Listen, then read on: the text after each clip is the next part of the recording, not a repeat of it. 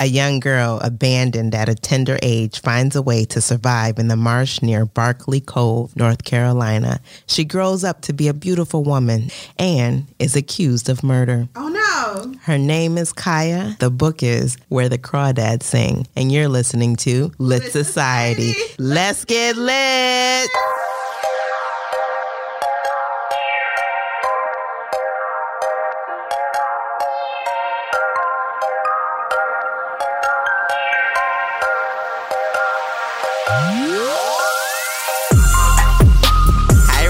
This is Alexis. And this is Kari. And you're listening to Lit Society, a show about books and drama. Hey, Welcome to our first episode ever. Woo! Of Lit Society. Yeah. This is great. It's going to be called our inaugural episode. In the newspaper where it's going to be published. Yeah.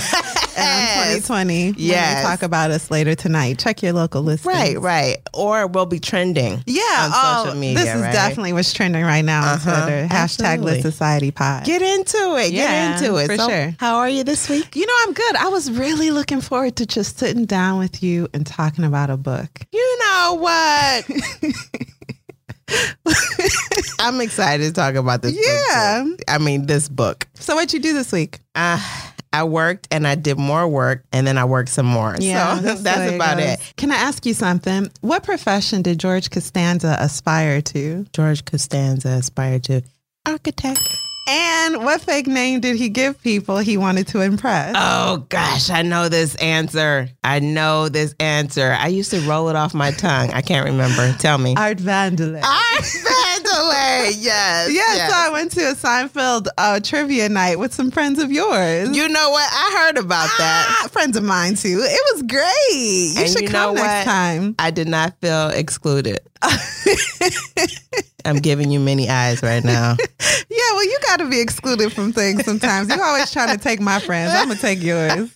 And we was winning all the money. People was rolling their eyes. We knew it. This is the first time in my life that not having a life has benefited me financially. Hey, what did you win? Oh, money. All the monies. Free food, free money, gift cards, everything, drinks. Oh, it was great. That's a bonus. Mm-hmm. I'm excited for you. Thank you. I hear it's a weekly thing. Yeah, so I'll be back. Oh, that's just where I go now. Oh, okay. I love, they have all these bars that do these, not bars, but restaurants, bars that they do these trivia nights. And I love them. It's fun. I've played before with friends, but it's been a while and I'd love to get back into it. Well, we welcome you back anytime. Oh, thank you. To the inner circle.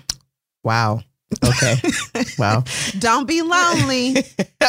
All right, readers. Each week, we're going to select a theme to discuss, and that theme is going to be inspired by the book that we are reading. Mm-hmm. This week's theme is about loneliness, and it came to us this way. I was watching the news on Friday morning, as I always do. Why are you watching the news? I'm very passionate about watching the news on a regular basis. My God. Specifically, CBS News. Gayle King is on there. I like her. Oh, I like her when she interviews. That's not the only thing she does. That's not the only thing she does. Life. Okay. Anyway, I was watching the news and a segment was scheduled to come up and it was called The Epidemic of Loneliness. So let's get into it. Okay. In a world of mass connection and virtual communication, loneliness is easy to come by. And when loneliness becomes overwhelming, it can contribute to vices such as overeating, alcoholism, drug abuse, and so many other things. Yeah, self-medication. One of the things they said on CBS News was that loneliness is a growing health epidemic. Oh, wow. So the more connected we are virtually, the lonelier we are becoming. Right, right. 46% of adults sometimes or always feel lonely. And then it mentioned that 43% felt isolated. So isolation is a physical thing where you're physically separated from people, and loneliness, you can be lonely even in a group. Right. So they offered some suggestions to try to overcome loneliness. Okay, cool. The person offering them was Dr. Sue Varma. And she said that having a strong sense of self can contribute to well, duh. If it was that easy. But go ahead. So don't feel lonely. Have a stronger sense of self. No, but you got to think about how you see yourself. Think about, are you saying negative things about yourself? Because that can't help with your loneliness. It may take you away from people. Maybe you're saying people don't like me because this or that. So those things, you need to build up your self-esteem. One of the other things she mentioned was the ability to relate to others. And when you're having discussions with people, have meaningful discussions with them. I'm gonna write this. Don't engage in superficial discussions. And if you do, recognize that for what it is. Yeah, if you talk to me about these housewives, women one more time, it's going to be a fight. Do you not think that's meaningful? I don't know them, so it's not meaningful. But if I knew them, I'd probably be like all into it. Well, yeah, but that just sounds toxic. But if you're with a friend that watches it and you watch it too, first of all, great? Can I just say I am not trying to put down that like trash television. So it is. No, it is. But is Seinfeld trash television? Is the things I watch trash television? I'm not trying to say one is. Can we continue? I'm feeling uncomfortable. Well, you should. It happens when you start commenting on other people's I'm just enjoyment. Gonna mute my mic. So really the ability to relate to others. They're encouraged to have meaningful conversations. Avoid the superficial. But if you have a superficial conversation, recognize it for what it is. Okay. And what, change it? No, not necessarily, because we do have superficial conversations with people. Oh, where you're just shooting the breeze. Yeah, that's a part of life. That's all. Building a relationship. Yeah, that's all part of building. Okay. But ultimately, our goal is to have meaningful conversations with people so that we can, enrich ourselves, like create some wellness for our own selves. And then the final one was engage with your community, something outside of yourself. So consider other people. Now, for myself, I am currently dealing with an episode of depression. I enjoy being alone. I don't feel lonely, but I like to be alone. But I also like to be with people, but I enjoy being alone more than that. Yeah. One of the things that I do to try to help myself is consider other people. For example, I was invited out to dinner. The person that made the original arrangement canceled. So then it was just going to be myself and the other person. The invitees. Yes. And you could have been like, I was so ready to cancel. I had to talk myself out of that because the other invited person, she has children. I'm like, well, if she has children, then she made this time. She set this time aside. So I can't cancel also. I'm just going to join. And for me, that was very enriching. I was so glad that I went. I had a really good time. It was a feel-good moment for me. there are memes about being so happy when plans cancel. I think that's something a lot of people can relate to. And depression, this has been said, like I read this from the CDC, depression is like a cold. So everyone can get it, but not everyone gives themselves time to overcome it. Right. And some cold strains, some virus strains are worse than others. In the same way, some bouts of depression affect people differently. Yes. We're all affected differently by depression. Yep. But sticking to ourselves, being alone, it's isolating, it's trending, ourselves. Girl. It's like so popular to be antisocial. It is. And it's easy to do, but you, seek your own selfish longing. You can feel like, well, I ain't got to go out ever. It's so easy to do. It's so easy to do. Sit up on your couch, click through some shows. Yep. Or read a book. Yep. And that's it. And you're done. So, but those are some excellent tips. Can you give me those again? So 1, improve self-esteem. 2, ability to relate to others. And 3, engage with your community. So what you did was engaging with the community. With the community. How do you improve your self-esteem? That's like telling someone who lost their keys, well, go back to the last place you had them. If I knew that, they wouldn't be lost. If I could improve my self-esteem, just do it, then it wouldn't be something I had to work on. Okay. So the important thing to do is to think about the self-defeating feelings you may have within ourselves. And nip them in the bud. Yeah, that's one of the first steps, I believe. This is my personal take on it, is that you do need to watch negative thoughts. We've read books before where people have talked negatively about themselves, and it makes me cringe. I can't stand that. So I think that's the most important thing when you're trying to build your self-esteem is one, find something positive about yourself. And then two, stop with the negative self-talk. And it doesn't make a lot of people feel like, well, this is me showing how humble I am. No. By putting myself down publicly. No, that makes everyone uncomfortable. Stop doing it. And I mean, would you agree that a lot of people who talk negatively about others are just showing how they feel about themselves? Absolutely. So stop talking bad about others too. Okay, so sorry, last time. Okay. Number one, improve self-esteem. Active ways we can do this. Stop feeding negative thoughts, and also don't engage in negative talk about other people or things. Two, the ability to relate to others. Have meaningful so find the value in. Okay. So force yourself to have meaningful conversations versus superficial conversations. And superstitious conversations are superficial, so it's all the same.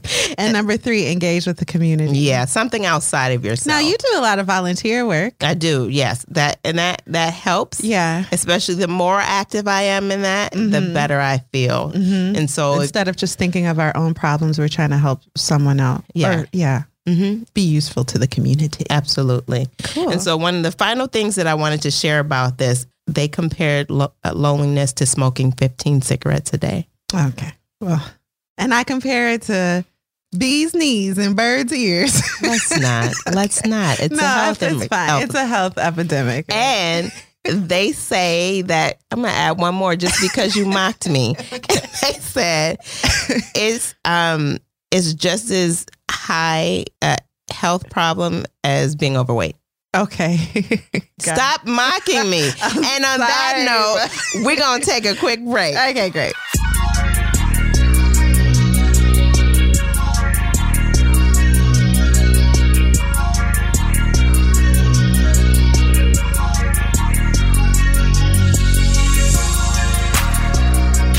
Welcome back, readers. Kari. Yes. So, give us a little background.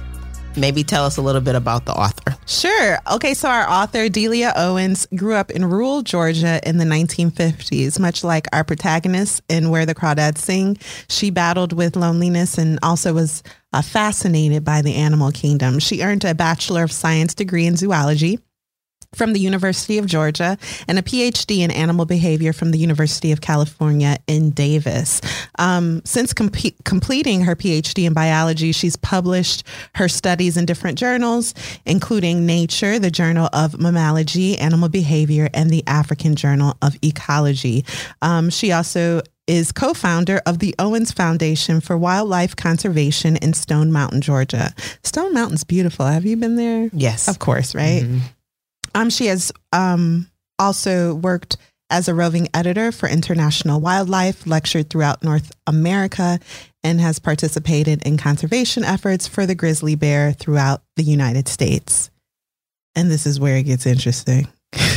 Yeah. So in 1974, her and her husband moved to Africa, and they were kicked out of one country, right, under suspicious circumstances. Can you explain that to me? I couldn't quite understand why they were kicked out. So from what I understand, the animals, I want to say wildebeest, had hoof and mouth disease. Oh, okay. And so they didn't like how the nation was taking care of it. They were just letting them just like kill all the animals, and they didn't think that was the way to go. So they started talking about it and telling people kind of... The Owens couple started talking about it. They were telling people not only in the country, but outside the country. They were trying to get international attention about this. The government didn't like that. They were like, hey, you know what? We don't want you talking about that because we sell food to people and you're messing with our money. So they were like, get out. And then they moved to Zambia, right? Yep. And ABC aired a report in 1996 entitled Deadly Game, the Mark and Delia Owens story. And in this documentary of sorts, a killing was featured, the killing of a poacher in Zambia. In this killing, Mark and his son are implicated. Right. Delia is not implicated. Right. However, some have, I don't know, read into her first novel, Where the Crawdads Sing. She's 70 years old. This is her first novel. And felt like it was almost autobiographical in the sense of there being a murder and Yeah. So people have feelings about this book. I don't want to give away too much. Did you have anything else to add about Delia? Well, what I read about the murder is that they were really trying to stop these poachers. Mm-hmm. So Mark and Delia. Yeah, they organized a group called a scouting party. Oh. And so they would go out looking for the poachers, and we're supposed to bring them in, I think, but they were actually killing them. They were telling them. And so in this one occasion, and they say it was filmed, they filmed the shooting of the poacher.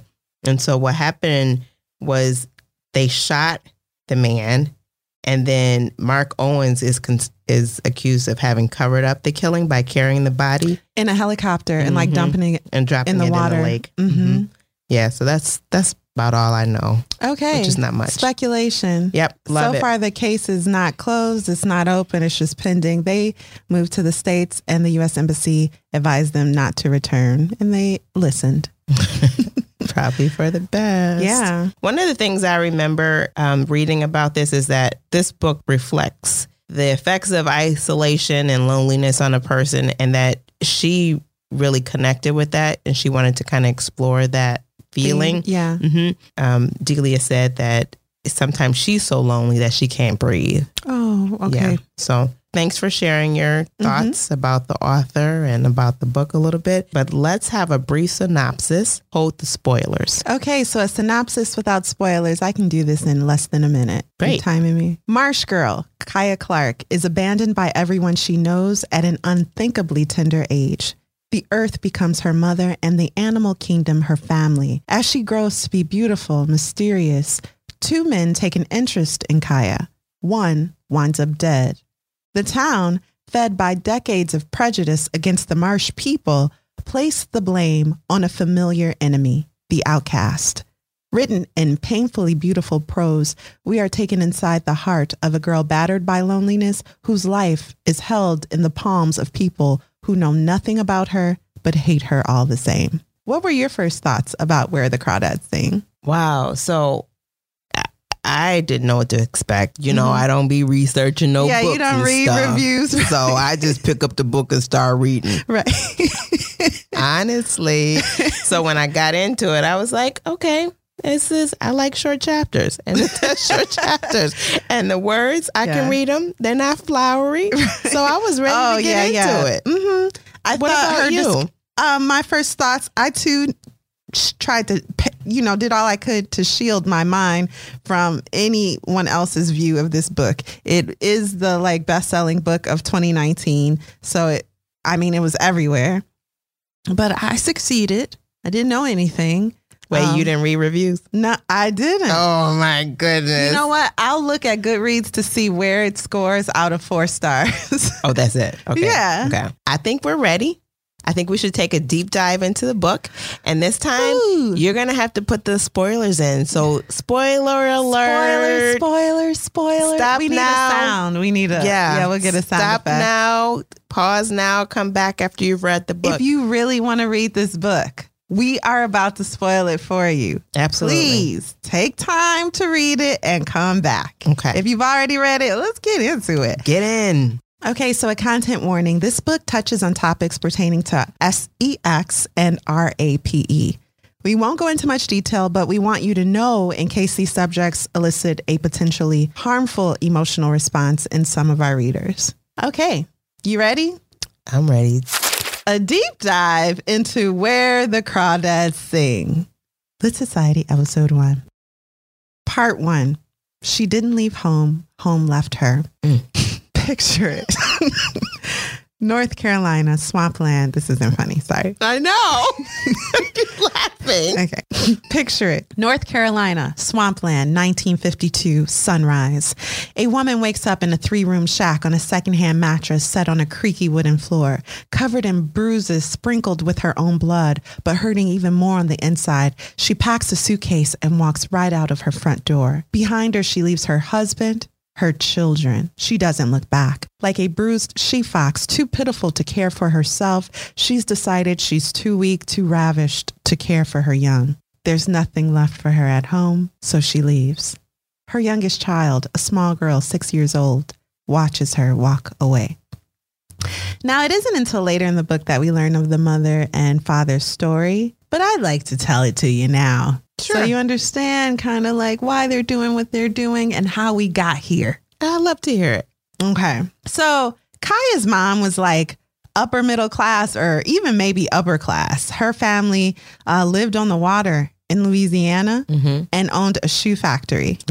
Right. So they were really well off. She was used to finer things, but she was kind and thoughtful. Right. And in that kind, thoughtful soul, a man named Jake saw his in. And Jake is a scandal. He's shifty. He's a scoundrel. I mean, he's shifty.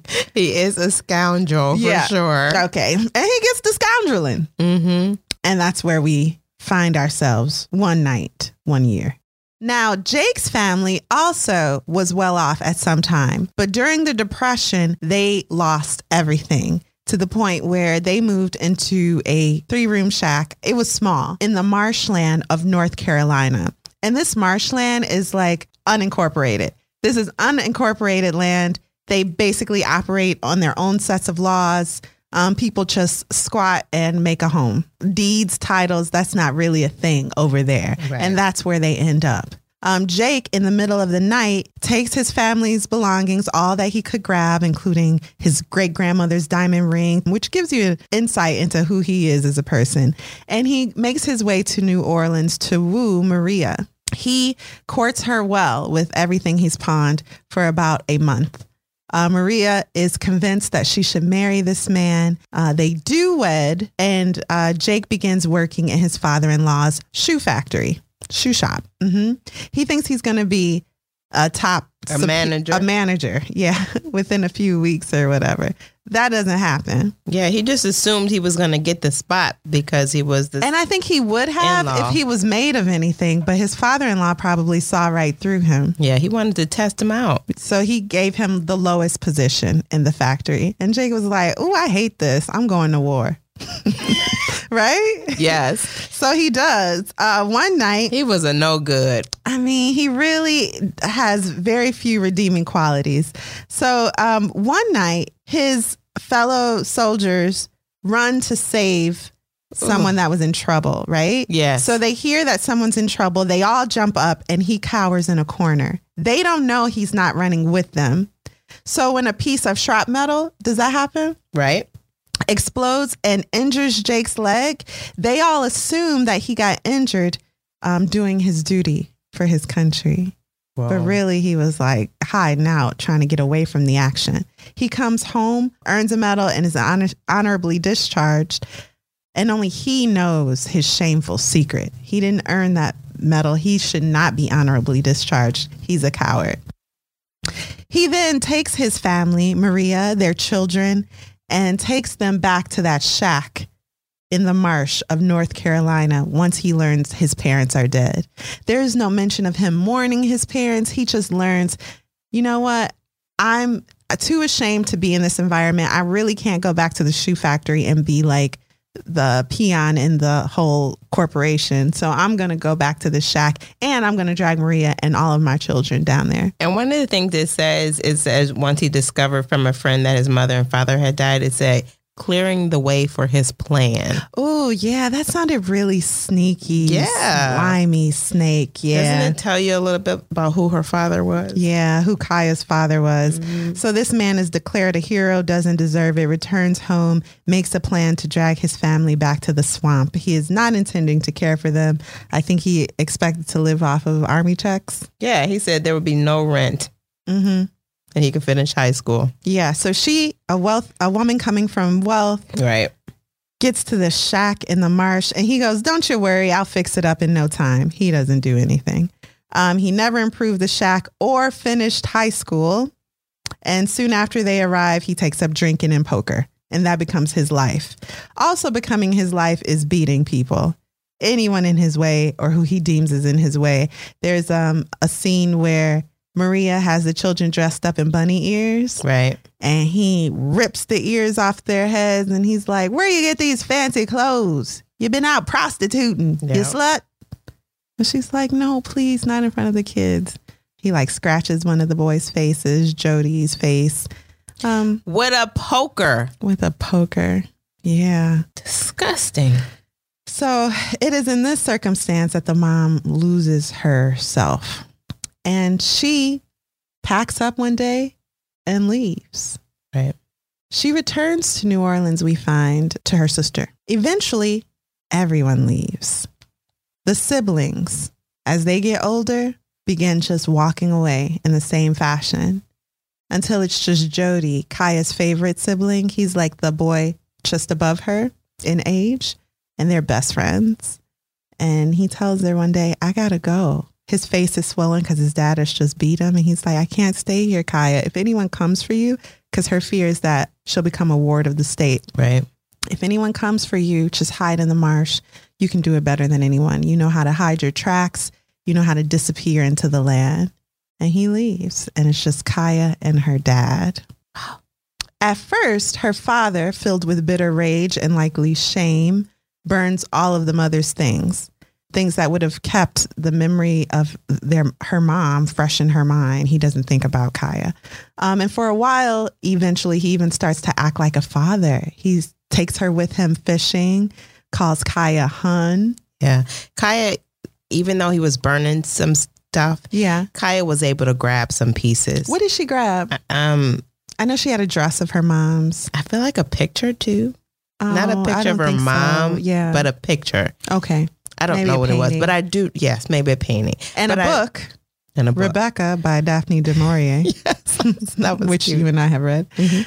It was funny because that's where she learned about love. And I thought, really? Like, exactly. Same. That's not a place anyone should be learning about love. She was a child. Yeah, we'll talk about Rebecca one day. Anyway, so he does kind of soften up and seems to be trying to be a man. Right. After everyone has left and it's just him and this little girl. But one day a letter comes from her mom, and after reading it and burning it, her father returns to the bottle and eventually leaves her forever in the marsh to raise and care for herself. I was just heartbroken at the leaving of the family members. Yeah.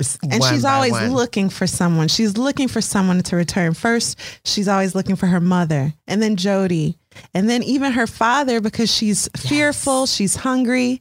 But whenever she falls or is terrified, it seems that the land is what catches her. And so the earth becomes her mother. Mm-hmm. And then it becomes her family.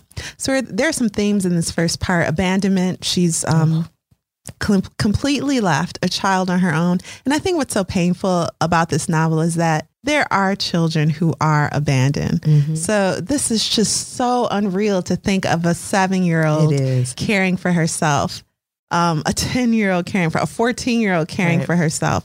But it does happen. Like caring for herself, figuring out how to make money so that she can bring in more grits. Having to be resourceful. Herself. No time for school. She, into her mid-teens, doesn't know what number comes after 29. Right. And some people, outside of this book, may have a home full of people, but those people might be compromised by drugs or whatever, and they are abandoned. Those children are abandoned in that home. So, it really tugs at your heartstrings. It does. Yeah. Incredibly lonely. She doesn't have any human contact for years at a time.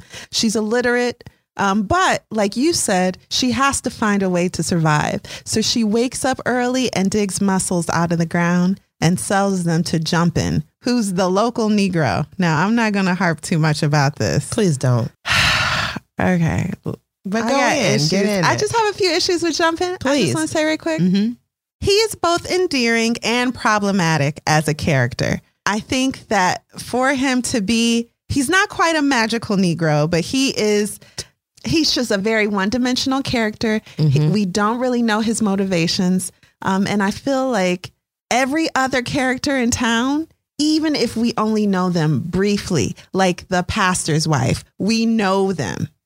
They are more rounded characters than this jolly Negro Jumpin'. I also have a problem with the fact that we don't really use his name. However, Kaya's not Kaya's name, right? Right. The main character, her name is Catherine. So I'm going to get over that. And that's all I'm going to say, because Jumpin' and his wife, Mabel, become Kaya's only friends. He nurtures her. He buys these mussels from her, no doubt giving her more money than they're worth. So he knows basically what's going on. He's not in a position to help her, because who's going to listen to him when it comes to this girl? Both of them are on the bottom of society in their area. Right. She's a marsh person and he's Black. Good morning. She's called quietly, drifting expertly up the dock. Hiya, Miss Kaya. Got somebody here for you to meet. This here's my wife, Mabel. Mabel walked up and stood next to Jumpin' so that when Kaya stepped onto the wharf, they were close. Mabel reached out and took Kaya's hand, held it gently in hers, and said, "It's mighty fine to meet you, Miss Kaya. Jumpin's told me about what a fine girl you are, and one of the best oyster pickers." In spite of hoeing her garden, cooking half of every day, and scrubbing and mending for whites, Mabel's hand was supple. Kaya kept her fingers in that velvet glove, but didn't know what to say, so stood quiet. "Now, Miss Kaya, we got a family who will trade clothes and other stuff you need for your smoked fish." Kaya nodded, smiled at her feet, then asked, "What about gas from a boat?" Mabel turned question eyes to Jumpin'. "Well, now, I'll give you some today because I know you're short, but you keep bringing in mussels and such when you can." Mabel said in her big voice, "Lord, child, lesson don't worry none about them details. Now let me look at you. I gotta calculate your size and tell them." She led her into the tiny shop. "Let's sit here and you tell me what clothes and what all else you need." After they discussed the list, Mabel traced Kaya's feet on a piece of brown paper bag, then said, "Well, come back tomorrow and there'll be a stack here for you." "I'm much obliged, Mabel." Then, her voice low, said, "There's something else. I found these old packages of seeds, but I don't know about gardening." "Well, now," Mabel leaned back and laughed deep in her generous bosom, "I can sure do a garden." She went over every step in great detail, then reached into some cans on the shelf and brought out squash, tomato, and pumpkin seed. She folded each kind into some paper and drew a picture of the vegetable on the outside. Kaya didn't know if Mabel did this because she couldn't write or because she knew Kaya couldn't read, but it worked fine for both of them. She thanked them, stepped into her boat. "I'm glad to help you, Miss Kaya. Now come back tomorrow for your things," Mabel said. But when she gets her cycle for the first time, Mabel knew right away what was happening and brought her supplies so she could care for herself. And the book mentions that Mabel just pulled her to her pillowy bosom. And I thought, okay, that's mammy behavior. But then I thought, have you ever been comforted in a pillowy bosom? It is the best thing on earth. Yes, and I gotta interject here and talk about my friend. Okay. I have this friend, and she's younger than me. But if you feel sad or blue, she will pull you into the bosom and hold you closely. I mean, it's very comforting. I won't say that because she might hear. But side note, it's very comforting when you're sad. Okay, so I'm gonna let it ride. Listen, Delia, I'm gonna let this ride, but I'm watching you. Okay. So Kaya buys grits and things from the local Piggly Wiggly, and even though she can't count, she does whatever she can to take the money she gets from Jumpin' and get grits. Like, grits are her life until, like you read, Mabel shows her how to garden. Yep. And then she starts eating turnips with her grits. And then her garden starts to be lavish because she's really learning from the earth. Yeah. And she is a bright child. Yes. So what she's learned, she's collecting specimens from around the marsh, learning about different organisms and paying attention. Right. So she is, I don't want to say thriving because she is incredibly lonely, but she's surviving. She's definitely not thriving. She is surviving. And the woman at the Piggly Wiggly, she doesn't know it, but she gives her extra money and balances the cash register out of her own pocketbook. So another theme is that people need people. Women especially need women. What did you think of that? That is a reoccurring theme in this book too. It is. I agree. I believe it. Her mom said women need women more than women need men. They need that social like flock. Yep. Yeah. And actually the author spoke about it in one of her interviews and how she missed it. She feel like she's isolated now. Delia Owens is isolated now and where she lives because she's taking care of the land. But she feels like she misses her flock. Did she used to have one?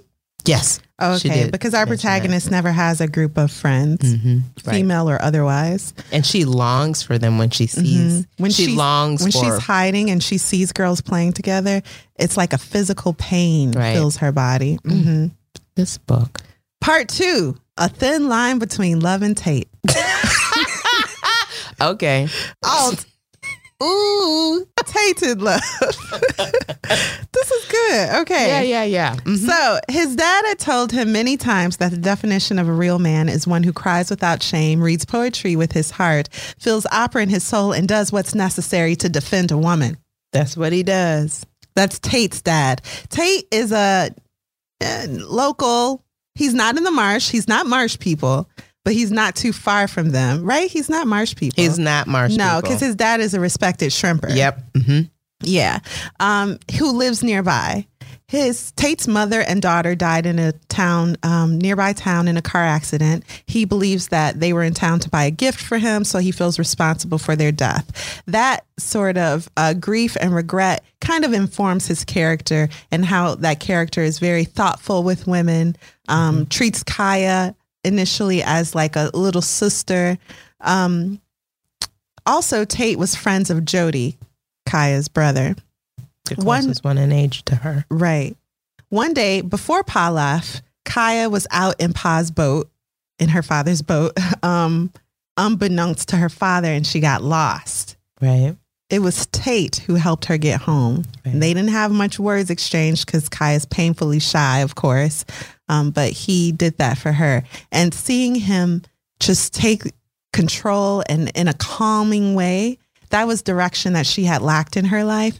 And she started thinking about him constantly. Not in a romantic way. What she needs throughout her life is a pure human interaction. One of the things I remember is that she just wanted to have a conversation, some back and forth with someone. And it hurt her that she couldn't have that. Yes. Yep. So eventually, after Pa leaves, Tate visits Kaya and teaches her how to read. And he's very considerate in the way he does it. When she asks, what number comes after 29? She's like 14 at this point. He doesn't look at her shocked. He just goes 30 and I will teach you arithmetic. Right. Let's move on. He doesn't laugh at her. He doesn't mock her for not knowing. He is really a gentle teacher. When she shows him the shack that she lives in, he sees all these specimens she's collected, the feathers, the shells, and he's not, everyone calls it junk. Like her father used to call it junk. Someone else in the book is just more fascinated or just sees it as like a novelty, some odd thing she does. But he sees her potential as a scientist. Right. And so he's really respecting her intellect. Tate spends a lot of time teaching her how to care for herself. And that's the way he shows that he cares for her. They start dating and kissing a lot and going too far. Okay. He apologizes. She's 15. He's 19. He is 4 years older than her at this time. Right. What are your thoughts about that? So we've talked about age ain't nothing but a number. Oh, I mean, like after 30. Right. So this isn't that. She has to grow up. Yeah. She absolutely has to grow up. I think he should. I did not like Tate at this point in the book. I like that he taught her how to read. Right. I like that. I like all the moments when he's being a friend to her. Right. But why not? If I as a girl made a friend out of a swamp girl.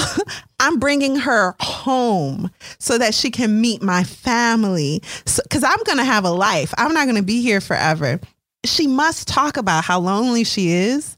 Wouldn't you introduce her to your friends? I don't think she talked about how lonely she was. Well, you got to know she lonely. She only talks to you in her life. Yeah. And it's something about men who try to keep women isolated. I just didn't like, why is Tate not socializing this girl?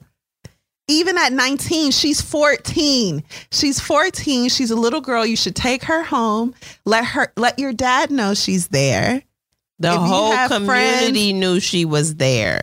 No one cared that much. But they didn't know exactly where she was. Not everybody. The whole community knew where she was. That's how. And he was young himself, even though he cared was 19 about her. years old and she was 15. He was still young.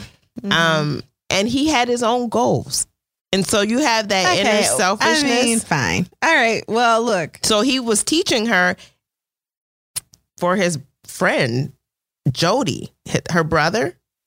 Nah, he does say, like, you were Jody's sister and I'm going to look after you because Jody ain't here. But Kaya is becoming beautiful and he likes spending time with this beautiful girl. And then when they start dating, it really ain't about Jody. But, you know, I'm not going to harp on Tate. Talking about the origins of. Okay, the reader is supposed to believe Tate is, quote unquote, the good guy. And that's fine. I'm going to just say Tate made some decisions I don't agree with, but we can move on. But he was the good guy. Going too far with a baby. You better get out of here. He goes to college and he tells Kaya, listen, I'm going to return July 4th because Kaya really keeping track of dates. But he says it's not far from now and I'm going to see you. She was. She had learned so much then. Yeah, she's watching the sun and looking at the moss on the trees. And she like, I could have sworn it's the 4th. But guess what? He don't come. So later on, readers, we do find out that Tate did come.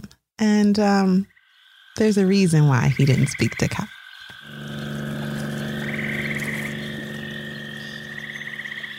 Her head low to the ground. She hadn't seen him or heard his slow-moving boat. He quietly turned his skiff into reeds out of view. He'd known for years that she sometimes spied on him. Peeping through needle brush, on impulse, he would do the same. Barefoot, dressed in cut-off jeans and a white t-shirt, she stood up, stretching her arms high, showcasing her wasp-thin waist. She knelt again and scooped sand in her hand, sifting it through her fingers, examining organisms left squiggling in her palm. He smiled at the young biologist, absorbed, oblivious. Suddenly, Tate startled as Kaya sprang to her feet, sand spilling from her fingers, and looked upstream, away from Tate. He could barely hear the low churn of an outboard motor coming their way, probably a fisherman or a marsh dweller headed to town. A purring sound, common and calm as doves. But Kaya grabbed the knapsack, sprinted across the sandbar, and scrambled into tall grass. Squatting low to the ground and snatching glances to see if the boat had come into view, she duck-walked toward her boat, knees lifting nearly to her chin. She was closer to Tate now, and he saw her eyes, dark and crazed. When she reached the boat, she hunkered beside its girth, head low.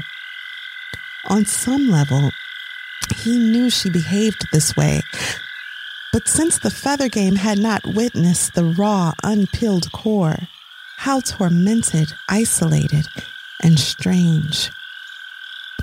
He'd been at college less than 2 months, but had already stepped directly into the world he wanted, analyzing the stunning symmetry of the DNA molecule as if he'd crawled inside a glistening cathedral of coiling atoms and climbed the winding, acidic rungs of the helix.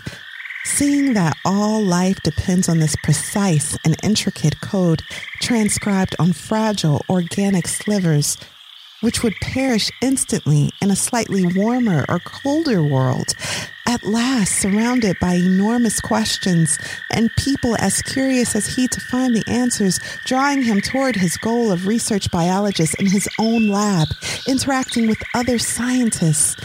Kaya's mind could easily live there, but she could not. Breathing hard, he stared at his decision hiding there in cord grass. Kaya or everything else. Kaya, I just can't do this. he whispered. I'm sorry. You know, she did say, how come no one ever takes me with them? When they leave. Yeah. Everyone keeps leaving and no one is taking me with him. Yeah. With them. So when he leaves, however, Kaya keeps reading, and she reads everything. Scientific books, like we mentioned, novels. Right. She also reads poetry by a woman named Hamilton, published in local papers. The themes of this part are friendship, companionship. Tate does teach her how to care for herself. That gift of reading is the most invaluable gift anyone gives her in her life. But also abandonment and betrayal, because she could never live in his world, he thought. So he left her in the marsh alone. That's insane. And then lastly, the theme that we see here is the power of literacy to really change a person's life and outlook. And it did change her life. Yeah. I'll let you go into that. Part 3, Wild Goose Chase. So Chase is this inferior male. In the animal kingdom, he'd die alone, childless maybe, mateless definitely, but he's beautiful, popular, confident. So in the human realm, he's the local celebrity. He was the star quarterback in high school, and it's his crowning achievement. The only thing he's ever done well in life. Because at this point, he's like 24, 25. He ain't in high school. And they're still talking about his football years in high school. And the point is kind of made that everyone else kind of moved on. They had lives, and he's still in town as the local celebrity. Okay. From high school. Right. His parents own an auto shop, and he works there with them. They're like one of those families in town that everyone aspires to be. Right. They're the Joneses, if you're keeping up with the Joneses. One time he's near the swamp or in it, and he and Kaya's eyes meet. He starts coming to visit her in the marsh, and soon he takes her on a picnic and tries to wink, wink. And this is where we get one of Kaya's best lines in the book. I'll just read it right quick. She says in her heart, "This was too abrupt.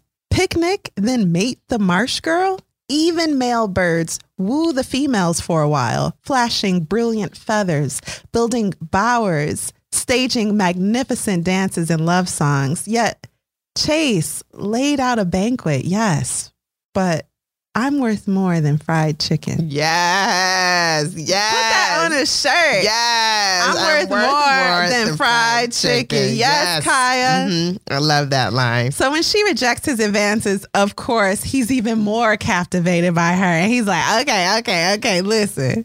I won't even hold your hand if you don't want me to. And then he like kind of makes an effort in his way. He comes by her shack and they have a meal together. He doesn't try anything. He looks at her collection and he's like, why would you collect anything you can see right outside your door? He's dumb. He's simple. Yeah, he's simple. He takes her to the top of the fire tower, and this is the one and only time he shows her something she didn't already know. Right. Because she's looking down on the marsh and on the land, and it really does mesmerize her. So even when Chase is being good, he's a narcissist. The first time he comes to her shack, he goes, "That's neat, living out here with no parents to tell you what to do." Gosh. Cringe. Yikes. And eventually he's the first person she has with.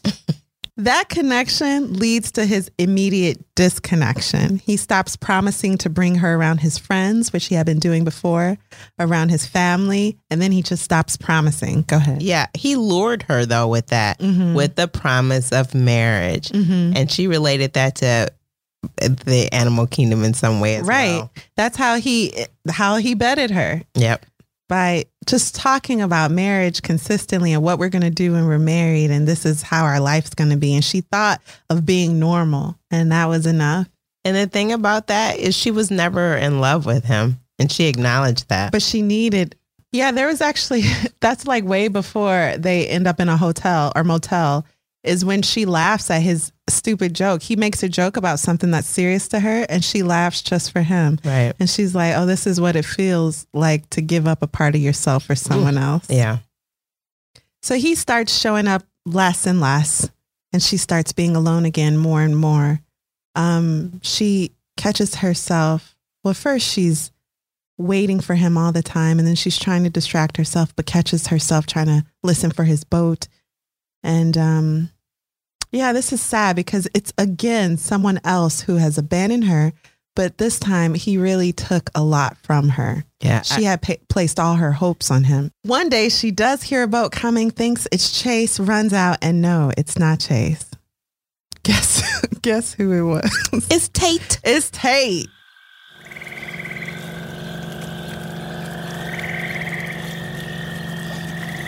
Kaya, listen to me. I know you're with Chase now. I respect that. I want to talk with you. Please, Kaya. Why should I talk with you? I never want to see you again, ever. She picked up a handful of smaller stones and slung them at his face. He jerked to the side, bent forward, and grabbed the gunwale as his boat ran aground. I said, get out of here. Still yelling, but softer, she said, yes, I am with someone else now. Tate steadied himself after the jolt of hitting the shore and then sat on the seat of his boat. Kaya, please, there's things you should know about him. Tate had not planned on having a conversation about Chase. None of this surprise visit to see Kaya was going as he'd imagined. What are you talking about? You have no right to talk to me about my private life. I know I don't, but I'm doing it anyway. At this, Kaya turned to leave, but Tate talked louder at her back. You don't live in town. You don't know that Chase goes out with other women. Just the other night, I watched him drive away after a party with a blonde in his pickup truck. He's not good enough for you. She whirled around. Oh, really? You are the one who left me, who didn't come back when you promised. You never came back. You are the one who never wrote to explain why or even if you were alive or dead. You didn't have the nerve to break up with me. You were not man enough to face me. Just disappeared. You come floating in here after all these years. You're worse than he is. He might not be perfect, but you're worse by a long shot. She stopped abruptly, staring at him. Palms open, he pleaded, you're right about me, Kaya. Everything you said is true. And I had no right to bring up Chase. It's none of my business, and I'll never bother you again. I just need to apologize and explain things. I've been sorry for years, Kaya. Please. She hung like a sail where the wind just went out. Tate was more than her first love. He shared her devotion to the marsh, had taught her how to read, and was the only connection, however small, to her vanished family. He was a page of time, a clipping pasted in a scrapbook, because it was all she had. Her heart pounded as the fury dissipated. One day, she catches Chase at Piggly Wiggly with a girl. He's got his arm around a girl and he's around a group of friends. He tries to play it off. He's like, oh, hey, Kaya, this is so-and-so and this is whatever. She returns home with a newspaper because Kaya loved to be reading. And in it, she finds out the girl who he had his arm around is his fiance. This is very painful, of course. And so she starts hiding in the swamp whenever Chase shows up. And eventually she disconnects from him completely. She doesn't want to have anything to do with him. And she forms a friendship anew with Tate. He convinces her, Tate, to write a book about her knowledge of the marsh. So the themes here, obviously, beauty versus substance. Her mom used to say unworthy boys make a lot of noise. And that's really like what we see in Chase, right? Yep. He's beautiful, loud. Everyone loves him and he loves being loved. Yep. But all he loves is himself. Or maybe he hates himself. That's another question. But anyway, part 4, Jody. When Kaya was young, still with her dad, a letter came from her mother, you'll remember. And for a moment, he was acting like a dad. But after that letter, he stops taking her fishing. He drinks more. And eventually he disappeared. She's always wondered what was in that letter. She couldn't read at the time. Right. If she had that letter now, she would have, read it and kept it. But her father burned it to ash. One day, a man comes to the shack, knocks on the door, and she's terrified because the only way out of the shack is the front door. So she's like, what am I going to do? But the man has a cut on his face, and she recognizes it's her brother Jody. Because that cut Jody was the one their dad gave him. So she opens the door to family, to a connection that cannot be divided. Well, I mean, there are ways. But anyway, she opens the door to family. Okay. Jody brings news. First of all, he was at war and all he thought about was how he left Kaya. So he comes back with just this regret and shame in his heart. He wants her forgiveness. And she's like, you don't have to ask me for anything. I'm happy you're here. And I never blamed you. You had to leave. If you didn't leave, you wouldn't have survived. She compares everything that people do to what animals do and learns a lot from about people in that way. Jody shares with her that from their aunt, he learned that their mother returned to Louisiana mute, driven to madness. And it wasn't until a year later that she spoke. And at that time, when she said her first words, it was asking for her children. She remembered that she left her children. Right. So she wrote their father and asked for her kids back. The dad wrote back, if you come here or try to contact them, I will beat them until they're unrecognizable. And here's the thing, by that time, only Kaya was left. But the mother didn't know that. And the mother didn't know. But she had experienced his beating, so she had no choice but to believe that. Exactly. Yep. So eventually she took to painting her children, the children that she missed. And she created these beautiful oil paintings, and Jody brings them to Kaya. Years later, we find their mother did die of leukemia, and she remained a recluse until her death. So she was always missing her children. Yeah. One of her paintings was of Kaya and a young boy. It was Tate. Oh, Tate. So somewhere at a time before Kaya can even remember, she had this connection with Tate, and her mother captured it in a painting. Jody tells her that Tate once saved her from Pa. Jody was 7 or 8 and was shouting at their dad to stop shaking Kaya violently. So Pa slapped Jody, but Tate picked up Kaya and handed her to her mother. And he didn't leave until Kaya was safe. He says, listen, go get Tate. I know he abandoned you, but that's your man, girl. He said because he was young. He was young. You make stupid mistakes when you're young. I've made them. That's what he said. Okay. Trigger warning. Kaya is out in the marsh one day and feels someone behind her. It's Chase. He was fishing nearby and he tries to rape her.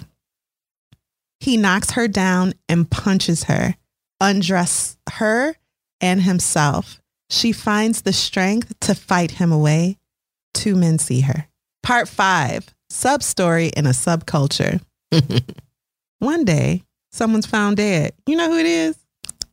Oh, it's Chase. Oh, okay. Chase is dead. And the people are like, what? Chase? But he's the star. Everyone loves him. And the sheriff is like, everybody don't love him. He be like with people's wives. And there's a lot of people I can think of that would kill him. Right. And then everyone starts in unison kind of going, you should look at the marsh because we seen him with that girl and it was probably him. She had did it and stuff. Yeah.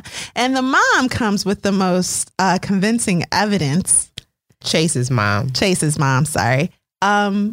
Chase used to wear a shell on a rawhide that was given to him by the marsh girl. But when the body was found, the necklace was gone. The shell necklace. Oh, also, the 2 men that saw Kaya yelling at Chase when Chase tried to assault her, they're like, there's your motive. Yeah. Just, So, because in that she threatened to kill him. Yeah, she said, if you touch me again, I'll kill you. Right. Which was a very reasonable thing to say. Can I ask you, at this point, who do you think killed Chase? I was waiting for it to be Tate. So the author, very good, mentioned specifically certain things throughout the book. Tate's dad tells him a real man does whatever it takes to defend a woman. Right. We're also given a word picture of Tate, beautiful boy on his boat with a red hat. Right. Now, when Chase is killed, there are red fibers found on Chase's jacket that match a hat owned by the Marsh girl, by Kaya. That hat was given to her by Tate. So we're kind of fed these little morsels where we can go, ooh, I done figured it out. I'm so smart. So Kaya is the one arrested, put on trial. For her, the people that represent her in court, we can say are Tate, eventually Tate's father, the shrimper. He's a good man. Jumpin and Mabel, her only friends, and that's it. But her lawyer is kind of like, he the business. He know what he doing. He heard about the trial. They were going to give her some young, probably free lawyer. And he said, oh, no, I'm coming out of retirement to represent this swamp girl because pro bono. I already know y'all trash. Yep. Yeah. And he was good. What did you think of this part? Now, the language in the book changes drastically in the court scene from poetry to more matter of fact. Right. I still found it compelling. I thought she did a good job. What did you think? I agree. I thought she did a good job in these takes. Yeah. Eventually, Kaya is acquitted. There's a cute scene where everyone's in an uproar before the verdict is announced, and everyone's found out that Kaya, something about Kaya and Chase's relationship. And the judge is like slamming down his gavel. He's like, order in the court. Hey, shut up. And the court's cat, Sunday Justice, jumps on Kaya's lap. And the attorney defending the state, or was it a state case? Whatever. Yeah. The attorney looks at the judge almost wanting to protest for the favoritism. But what do you say? Yeah, that was funny. So yeah, she's eventually acquitted. And eventually the townies get to towning. And they do start gossiping about something else. Part 6. Oh, go ahead. Can I say that? Yeah, please. By the time we went to court, I knew it wasn't Tate. How did you know? Because of the way he acted? Because his dad told him to protect women, and that would not be protecting women. Yeah. If you're sitting in court while she's being tried. Yeah, you would have come forward. And there is a scene after Kaya's acquitted where the sheriff speeds his boat to Tate. Kaya sees them from afar off. And all she sees is Tate hang her head and get in the boat with the sheriff. And I thought, they caught him. Did you really? Yeah, I'm still thinking. Oh, it's Tate. I was done by then. Because I want to feel like, ooh, I got it. I'm but so also, smart. the words said it. You know, Kaya said words after that. Are they arresting him for it? She said did that. She? Yes. No, she just said, why is the sheriff? No. It was implied. Okay, fine. You inferred from the implication. Okay, so actually what the sheriff was telling Tate is that his father had passed. All this time, Tate was following his heart and obsessed with his heart, and that he was obsessed with Kaya. He didn't recognize that his father was getting weaker and weaker. And he died. So that's a very sad part. Now, there are some themes here about abandonment. Everyone abandons us eventually if we live long enough, but really affects us is when they abandon us. All of Kaya's family abandoned her when she was much too young to be without. Tate eventually also finds himself alone, but it's after he's established as a person. He's been cared for. He is a doctor at this point at a nearby facility, and he's also helping Kaya establish her career. So he's able to do for himself. Right. So this is the one part in the book where Kaya, in the way of people, has more than Tate, because Kaya has both Jody and Tate. Right. Part 6, it was me.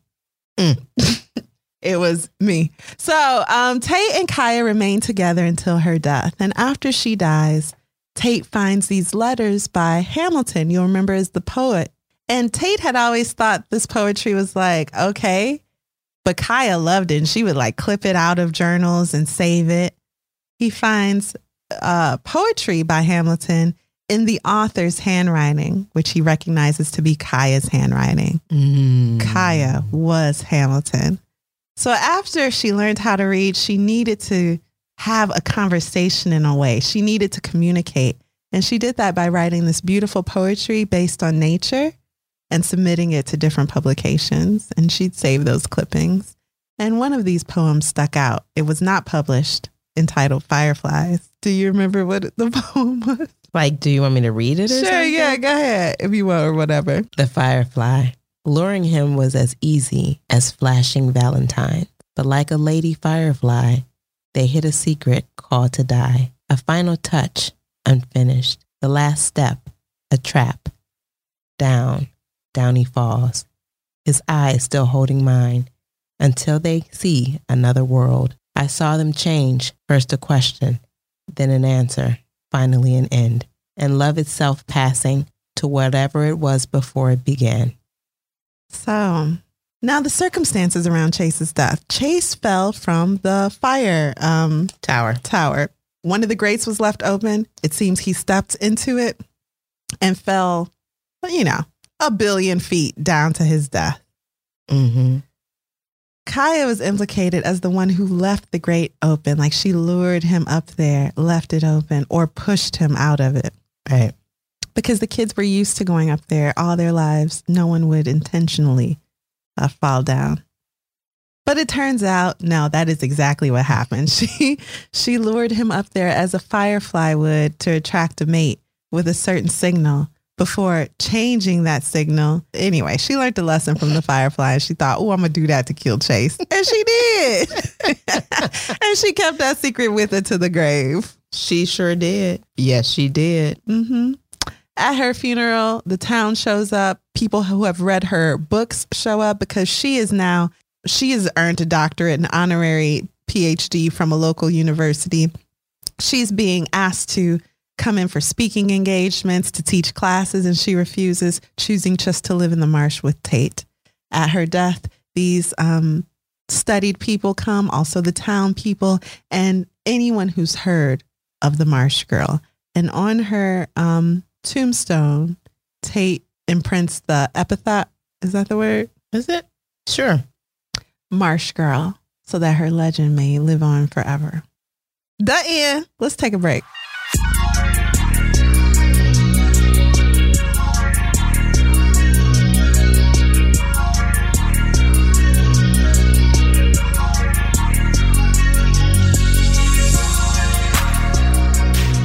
Okay, welcome back. Alexis, what did you think about Where the Crawdads Sing? I enjoyed it very much. Mm-hmm. I feel like it was a good, well-written book. Again, I really like short chapters. I like the chapter descriptions. I like the connection that she described between the insects. It was mostly, all the animals that she... And man. Mm-hmm. Yeah, and that relationship and how they are so similar. Mm-hmm. I really enjoyed that. I liked when she talked about a species and expounded on it. Those things were interesting to me. Mm-hmm. So I love the book and would recommend it. Were there any parts of it you were eye rolling? I got to say, at the introduction of Jumpin', I did roll my eyes. Yeah. I was like, ugh. And there's a moment where some kids start following him home and he's just painted as a docile creature. Yeah, but Yeah, I did feel type of way, but I just got into it and recognized it for what it was. So I really enjoyed the book. I would read it again. It kind of reminded me of some childhood books that I've read, and I can't think of the name of them, unfortunately, but it did make me think of books that I read where there's a little bit of mystery in there. Yeah. And relationship things. So I enjoyed it. What about you? How do you feel about it? This was, I loved the book. I was captivated with it. And these characters really stayed with me. I felt a connection to Kaya, to her world. I didn't want to leave it. It was painted so beautifully. There was a time when I woke up at like 3 a.m. a couple nights ago and I couldn't sleep. Why? So I just read like 4 chapters because I went to bed early, which I need to do. Okay. But then that makes me wake up way too early. It's a mess. Yeah, I know. I'm trying to. Anyway. So yeah, I just started reading this book again and I was happy to do it. I did feel like the themes of sexuality and the painful themes of abandonment were handled very delicately. I agree. And I, especially in the beginning of this book, was in constant fear of this female child being raped. That's all I thought of by everyone. That actually whenever never she left the house, my palms would sweat. Yeah. Wow. That never crossed my mind. So when someone did finally try to assault her, I was like, oh, do I really want to read this? But it was handled in a way that wasn't overly graphic. The point was made without dwelling on it. You are not to get any pleasure out of this character being almost victimized or victimized. She's been victimized in so many ways. So I thought the author did a really good job of bringing these people to life and making me want to be a part of their world. So great job. I would highly recommend it. It's one of the best books I've read. I hate to believe the hype, but believe the hype. You fell for the hype. I did. It was a really good book. Great storytelling. I was in chapter like 20 thinking, oh yeah, this is what a good book feels like. Yeah. So I forgot. Totally mirror your expressions there, because I was intrigued with Kaya from the moment I read about her. Yes. I was drawn in by the abandonment, and I wanted to keep reading about her. And root for her. You want her to get a break. Yep. And you want to keep reading until she catches a break. And then when she catched one, I felt like, okay, let me stop before something else bad happens to her. Yeah. So I would highly recommend Where the Crawdads Sing. Wow. I think we did our first podcast. Woo! Thank you for listening to Lit Society's first podcast. Thank you guys. Yay! Lit Society is brought to you by Alexis Honoria and Kari Herrera. That's me. Listen to this podcast on Apple Podcasts, Spotify, and all major podcast providers. And give us 5 stars on Apple Podcasts. Tell us you love us. That would help us out a lot. Take 2 seconds to do it. Do it now. Do it right now. Do it now. And you know what? Our next book is The Woman in the Window by A.J. Finn. I'm really excited about this one. I've heard great things. I, on the other hand, have heard nothing at all. That's always good. That's how you roll. So there are 2 ways to enjoy our show. You can either read the book and listen, or just sit back and listen. But if you don't want spoilers, we highly recommend you read the book first. Right. If you like what you heard today, tell a friend about Lit Society, and visit us at litsocietypod.com to sign up for the world's best free newsletter. It's so great, you guys. And until next time, read something.